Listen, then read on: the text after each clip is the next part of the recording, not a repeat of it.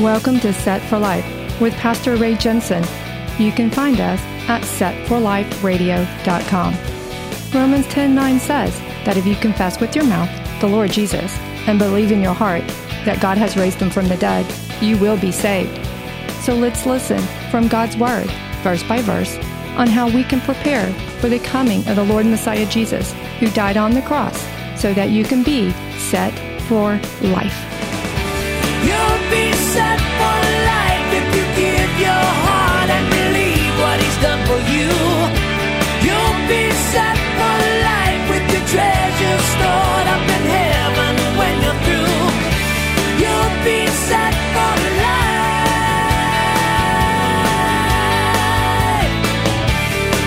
We had read in the King's books mostly about wicked kings who had led Israel away to sin, and that resulted in God having to have the people of Judah dragged away off into captivity by the Babylonians. But I want to know what happens after that. Do they come back? Well, of course they do, but how did that happen?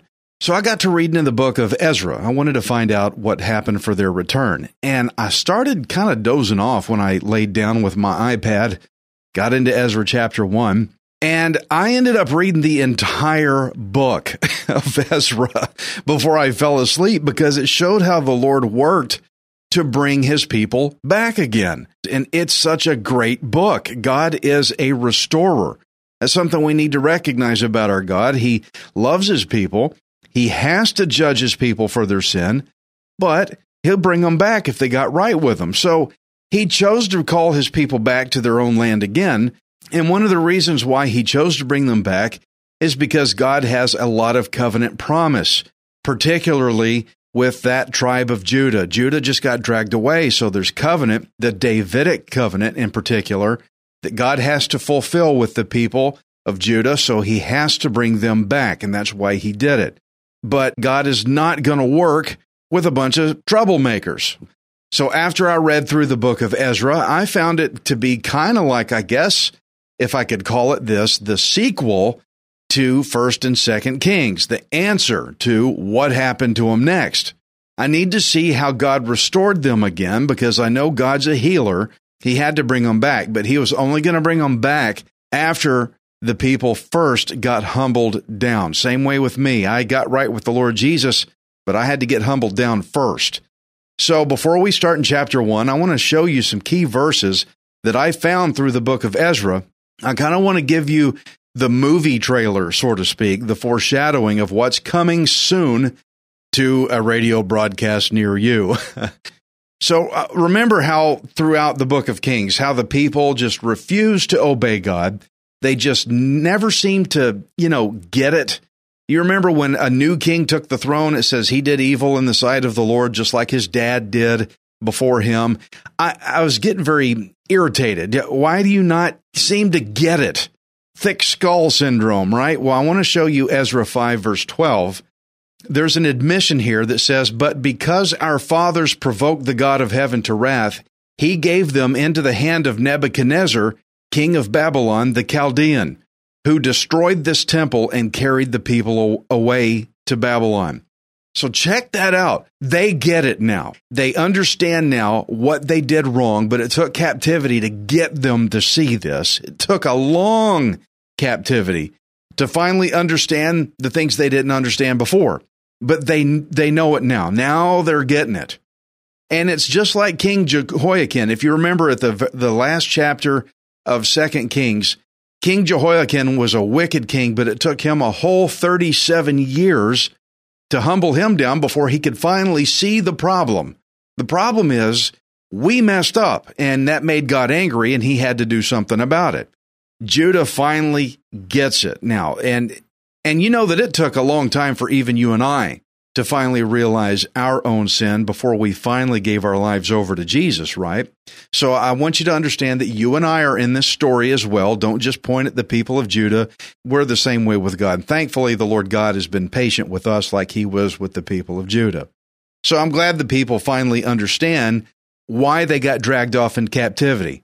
So now I want you to hear Ezra 8, verse 21. Says, "Then I proclaimed a fast there at the river of Ahava, that we might humble ourselves before our God, to seek from him the right way for us. Wow, humble ourselves, it says. First, they were humbled against their will. They were humbled by force, by God's wrath against their sin, and they were dragged away from their homes, and they were made captive. Nobody ever wants to be treated like that. But they were humbled heavily by God for their mess. But now that they get it, they proclaimed, let us humble ourselves. This is so fantastic to see this. You see, after being put through the ringer, they understood that it's better to get down low before God willingly of their own choice rather than to try to stand tall before God and shake their fist at him and say, I refuse to do what you command, and be humbled by God. See, it's better to humble yourself than to have God do it for you. I'm glad he gives us the choice that we can humble ourselves if we would just decide to do it, if we would get it. Now, I want to give you one more spoiler. I want you to get excited about the book of Ezra is why I'm doing this, because this next verse is going to tear you in half, okay? Ezra 9, verse 13 says, you, our God, have punished us less than our iniquities deserve, and have given us such deliverance as this. Wow. Friends, of all the years that Judah didn't get it, but finally here they admitted that they should have been punished a whole lot worse than what they were. They realized the sins we'd committed, and for God to still want to bring us back home again? What a deliverance such as this. Friends, are you getting excited about the book of Ezra yet? I hope so. I think you can see why I wasn't able to sleep the other night while I was trying to read this. So, we have sinned greatly against God. It provoked his wrath, and therefore it turned us over to a lot of trial, a lot of difficulty. But then when we finally get it, and we repent and come back to God and say, God, you take over. I can't do this anymore. Then we realize the trial we went through, we really did deserve more for the sin we have committed. So isn't this great? So I think after reading 1st and 2nd Kings, having just gone through it recently, we're now perfectly positioned to jump right into Ezra chapter 1. Now, if you remember 2 Kings, it talks about how the people were deported. They were taken away by 3 waves of enemy attacks. Now, it's also going to take 3 waves to bring them all back home again. So the first return is going to be done by a man named Zerubbabel. Now, I know that's kind of a funny name, Zerubbabel. It's like that chainsaw that you try to crank up that just won't start, and you're trying to fight it and pull on the chain, it won't start. Zerubbabel. That will help you remember that, man. Okay. Zerubbabel, quit your laughing. Let's get serious.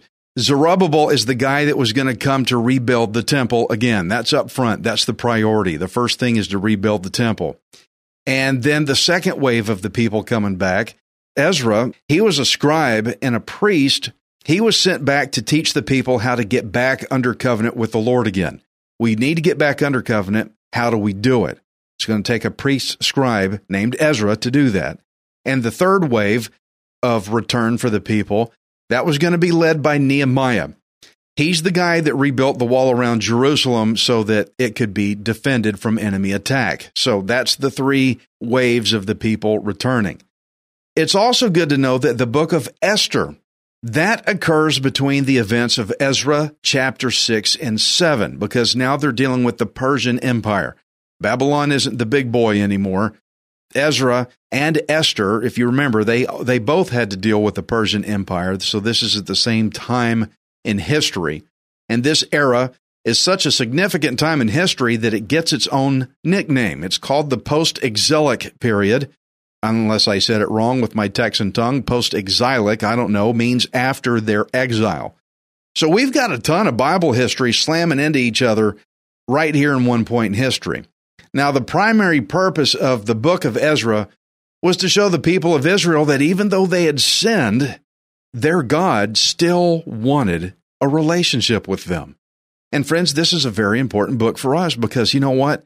I know you're thinking about the sins that you've committed, all the things that you've done wrong. And did you know that the Lord God still wants a relationship with you? God still wanted a relationship with the people of Judah. And God is one who keeps his covenant promises, even though Judah messed up. Friends, even though you messed up, God still wants to reconcile. He still wants to restore you and have a relationship with you. So keep that in mind as we read through Ezra chapter 1 and now verse 1, the end of the Babylonian captivity. Now in the first year of Cyrus, king of Persia, that the word of the Lord by the mouth of Jeremiah might be fulfilled, the Lord stirred up the spirit of Cyrus, king of Persia, so that he made a proclamation throughout all his kingdom and also put it in writing. Okay, this is going to be the title of my chapter here. It's going to be Ezra chapter 1, Royal Proclamation, okay? So Judah's deportation to captivity, that was enacted because God stirred up the spirit of King Nebuchadnezzar back in 2 Kings. But now after humility had finally set into the people of Judah, God now stirred up the spirit of another king, King Cyrus, to bring them back. Okay? God knows how to use even kings to serve his will. He stirs up who he wants to get them to do what he wants them to. So King Cyrus ruled over the Persian Empire, it says. Okay, now you got to remember, we had been dealing with the kingdom of Babylon. They were the ones that came in and dragged everybody off. What happened to Babylon? And again, I had said how the book of Esther takes place at the same time as Ezra. And remember, Esther and Mordecai, they had to deal with the Persian Empire, not the Babylonians.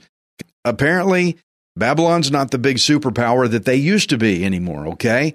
So King Cyrus of Persia, he rose up in power, and he actually conquered those unbeatable Babylonians. He conquered them in 539 BC. So now Babylon is part of the Persian Empire, okay? These kingdoms just get bigger and bigger all the time, right? But now the even bigger empire is sending the people of Judah back. But you can see how God can manipulate not just kings, but he can also manipulate kingdoms, entire kingdoms, to position them to do work on a global scale. However, God sees fit. God uses what he wants. The earth belongs to God and everything in it. He does what he wants for his purpose. So Babylon, they had their day of bringing the Israelites out. And that's over. And so now a new kingdom is here to send the Israelites back into the land of Judah. Father God is Lord over all. And aren't you glad? Now, King Cyrus, he may have had his own personal reasons for wanting to send the Israelites back home. But what Cyrus, I think, was doing, he was trying to establish what's called buffer states all around his kingdom. What is a buffer state? That is where you set up a kingdom on the edge of your own. So the Persian Empire reached only so far, so you put a buffer state out there. You put another kingdom on your border of your own kingdom. And the idea here is to set up multiple kingdoms around as buffer states, because you figure if they're going to be loyal to the king of Persia, then that in effect would extend his own empire even further. So it says that Cyrus was stirred in his spirit by the Lord to make this big international proclamation to send the people back to Judah, to send the Israelites back home. And that was part of his strategy in Cyrus's mind, to set up a buffer state. But this, it said, as we read, this would actually become the fulfillment of what the Lord God had spoken through the prophet Jeremiah. Jeremiah said, you're going to send these people back. And then that was a prophecy that Cyrus was going to fulfill, even though Cyrus may have only seen this as a buffer state. But this is exciting. This is how the Lord God uses kings and kingdoms to do his will, what he wants. So here was what was proclaimed in Cyrus's proclamation, in writing.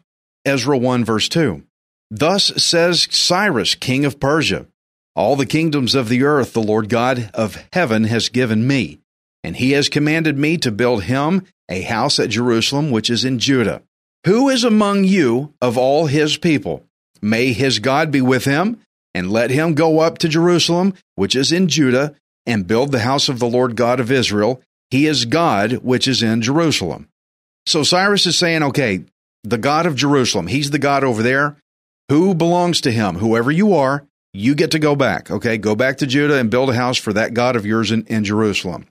So now God moved a king in the past to take the Israelites captive, but now God is moving a different king here to set them free. God has complete control over everything and everyone, including the mightiest rulers that ever lived, including today. So Cyrus said that the Lord God of heaven told him to rebuild the temple in Jerusalem. Now, King Nebuchadnezzar is the guy that had it burned to the ground, but now it's going to be rebuilt. Here comes the temple again to be rebuilt after it was destroyed so that the Israelites could get back to worshiping their God again. Now, what's interesting about this king's decree here is that when he made this proclamation, and it says he put it in writing, what exactly does that mean? That means it was to be filed within the public records of various nations all around the Persian Empire. And the Persian Empire was huge. It's the same as today. Whenever you pass a law, it gets written into a public record so that it can't be lost, it can't be forgotten about, it can't be done away with. It's on the record everywhere. And so it's a good thing that Cyrus issued this return for the people of Judah as an official royal proclamation, because we're going to find out later in Ezra chapter 6 that there's a king of Persia. He didn't get the memo, so to speak. He said, wait, what's this about everybody rebuilding the temple? I don't know anything about that. He's going to have people look it up. The whole thing was forgotten about. So he said, go look it up. Now I want to show you where he commanded them to go look it up in Ezra chapter 6 and verse 1. Says, then King Darius issued a decree and a search was made in the archives where the treasures were stored in Babylon. And at Achmetha, and at Achmetha, again, there's my Texan tongue, in the place that is in the province of Media, a scroll was found, and in it a book was written thus, in the first year of King Cyrus issued a decree concerning the house of God at Jerusalem. Let the house be rebuilt, the place where they offered sacrifices. Okay, so check this out. This is a profound thing for us to take attention to. God commanded his temple to be rebuilt, and he was not just going to let it be forgotten about. So I'm glad the Lord stirred it up within King Cyrus to make this temple construction, the rebuild, such a high level of importance that it was enough to be established as a royal proclamation, because now it's going to be put on the public record all over the land. So later, when they forgot about it, when they searched for this proclamation, they found it filed in two different places, as we read. It says one record was found in Babylon, and another record of this proclamation was found in Achmetha, the word I couldn't say, right? Okay. Both of these records said the exact same thing, to rebuild God's temple. And so that apparently validated God's command to rebuild the temple, even if King Darius didn't feel like supporting it. Friends, whatever God wants to have accomplished, it can't be taken down, it can't be forgotten about, it can't be abandoned, and it can't be reversed, because when God speaks something, and when he has it written as a royal proclamation, it's going to get done. So let's finish what the proclamation said. Ezra 1 verse 4, and whoever is left in any place where he dwells, let the men of his place help him with silver and gold, with good and livestock, besides the free will offerings for the house of God, which is in Jerusalem. So this is the king commanding that anybody in the Persian Empire that lived near an Israelite, that lived next to someone that needed to go back to Judah, they were required by the command of the king. They were required to financially support that Israelite's return back home. They weren't just ordered to support the temple rebuild only. They were also told, you have got to send your Israelite neighbor back home. You help pay to get them back home. So you got to figure the Israelites, they had been slaves. They had been taken away from their homes. They were poor. They had to leave everything they had behind. And they're broke. They don't have any money. And the Lord knew this. He knew they couldn't afford to make the journey and that rebuild. He knew that they had nothing. So the Lord ordered them to have their journey paid for and the temple paid for. He ordered it through King Cyrus for his people to be given the necessary provisions they needed in order to get back. You remember when God says, I'm going to take you out of Egypt. You've been slaves here long enough. It's been the time I said, I'm going to get you out of here, but you're going to plunder the Egyptians. You're going to take from them the gold and silver, everything you need to come back home, and you're going to build in the land I'm giving you. God always pays our way. If it's God's will, it's God's bill. So he gave them what they needed to come back home. God wants his people to worship him. And so he's willing to pay all the expenses for them at the expense of the Gentiles in this case to get them back into their covenant land. Friends, isn't God so good? He didn't make them pay for their sins themselves, and he didn't make them pay for their own way back after they got right with him again. He says, look, you're right with me again. You're humble. This is the way I wanted you a long time ago. Now it's time to come home, and I know you can't afford it. I'll pay that. Isn't God good? He is. Ezra 1 verse 5. Then the heads of the fathers' houses of Judah and Benjamin, and the priests and Levites, with all whose spirits God had moved, arose to go up and build the house of the Lord which is in Jerusalem.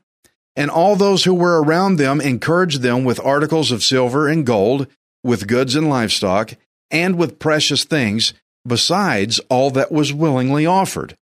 King Cyrus also brought out the articles of the house of the Lord, which Nebuchadnezzar had taken from Jerusalem, and put it in the temple of his gods.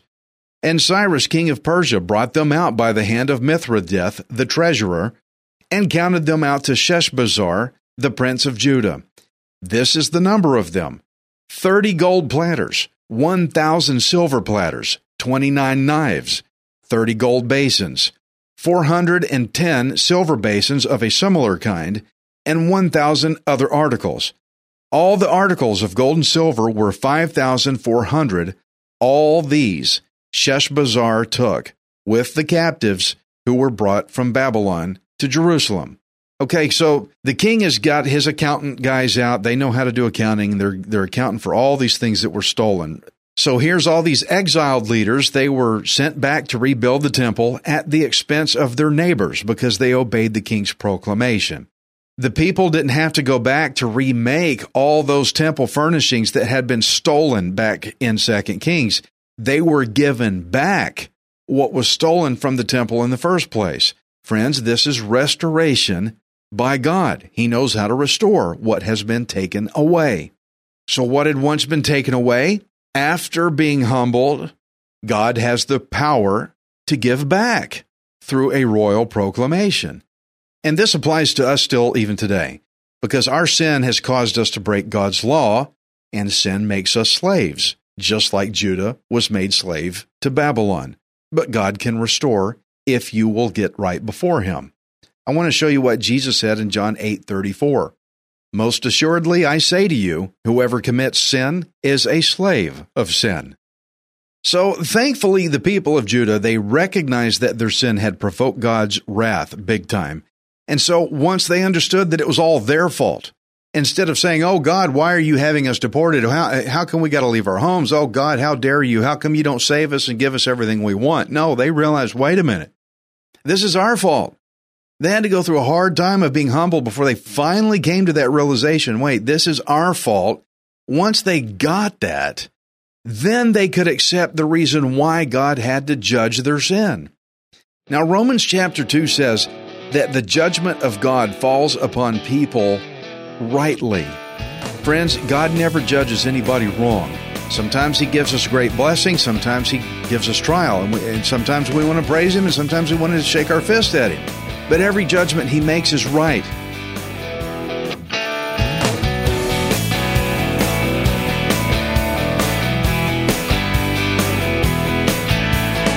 Thank you for listening to Set for Life. We hope you can join us next time, unless Jesus returns for us first. Set for Life is the radio ministry of Pastor Ray Jensen.